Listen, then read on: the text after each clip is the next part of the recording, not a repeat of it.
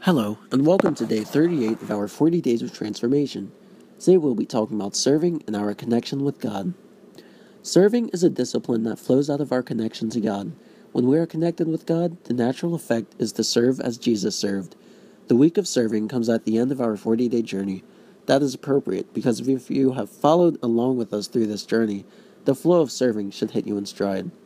Mark 10:43 says, "Whoever would be first among you must be a slave of all." This is an unnatural idea for us.